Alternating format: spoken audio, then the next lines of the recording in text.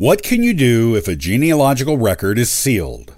In this episode of the Ancestral Findings Podcast, I'll give you some techniques for getting your hands on sealed records you need for your genealogy research.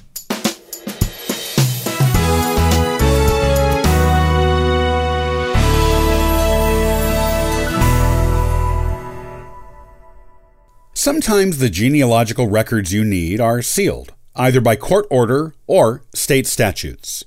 For example, some states require certain records to be sealed for a certain period of time before becoming public. It is not uncommon for birth records to be sealed to the public for a certain number of decades before becoming available for genealogical research in most states. In these cases, the only people who can easily get the records are the person named on the birth record or that person's parents. However, just because the records are sealed doesn't mean you can't get them. Here are some techniques for getting your hands on sealed records you need for your genealogy research. With birth records, you will need permission from the person named on the record or their immediate heirs to get a copy of it while it is still sealed under state law. The easiest way is to simply get the person named on the record to order a copy of it for you themselves, or make a copy of their own copy for you. If the person on the record is no longer alive, such as with the birth record of a child who died or an elderly person whose record is still sealed under state law, it gets a bit trickier, but can still be done.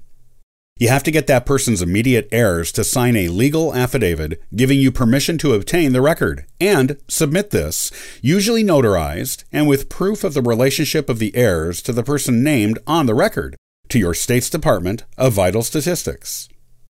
Heirs are the people who are living who are most closely related to the person on the record, such as parents, siblings, children, and grandchildren.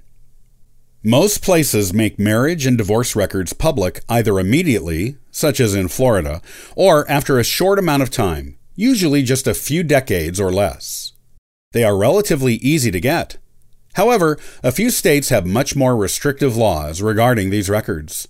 New York is an excellent example. Divorce records in New York are sealed for 100 years under public law. You can only get them if you are one of the two parties named in the divorce, or if you get a court order from a judge. It doesn't matter if you are a child of the people named in the divorce and they are both deceased. You still have to get a court order.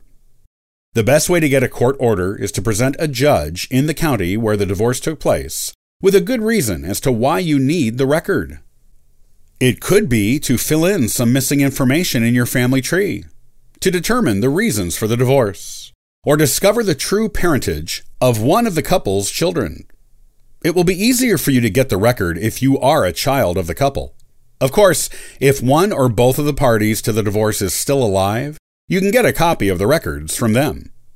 With any other genealogical record that is sealed for the purposes of state law, these two strategies are always the best.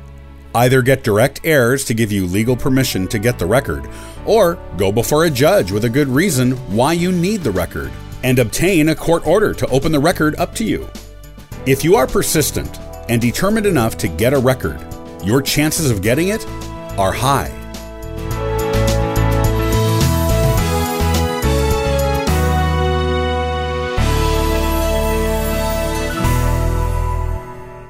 Have you ever used the application papers of the Daughters of the American Revolution, DAR, in your research? You should. In the next episode of the Ancestral Findings Podcast, I'll talk about what you may find in them and where you can access the records. To learn more about genealogy and sign up for our weekly giveaway, visit ancestralfindings.com. Copyright by Ancestral Findings, all rights reserved.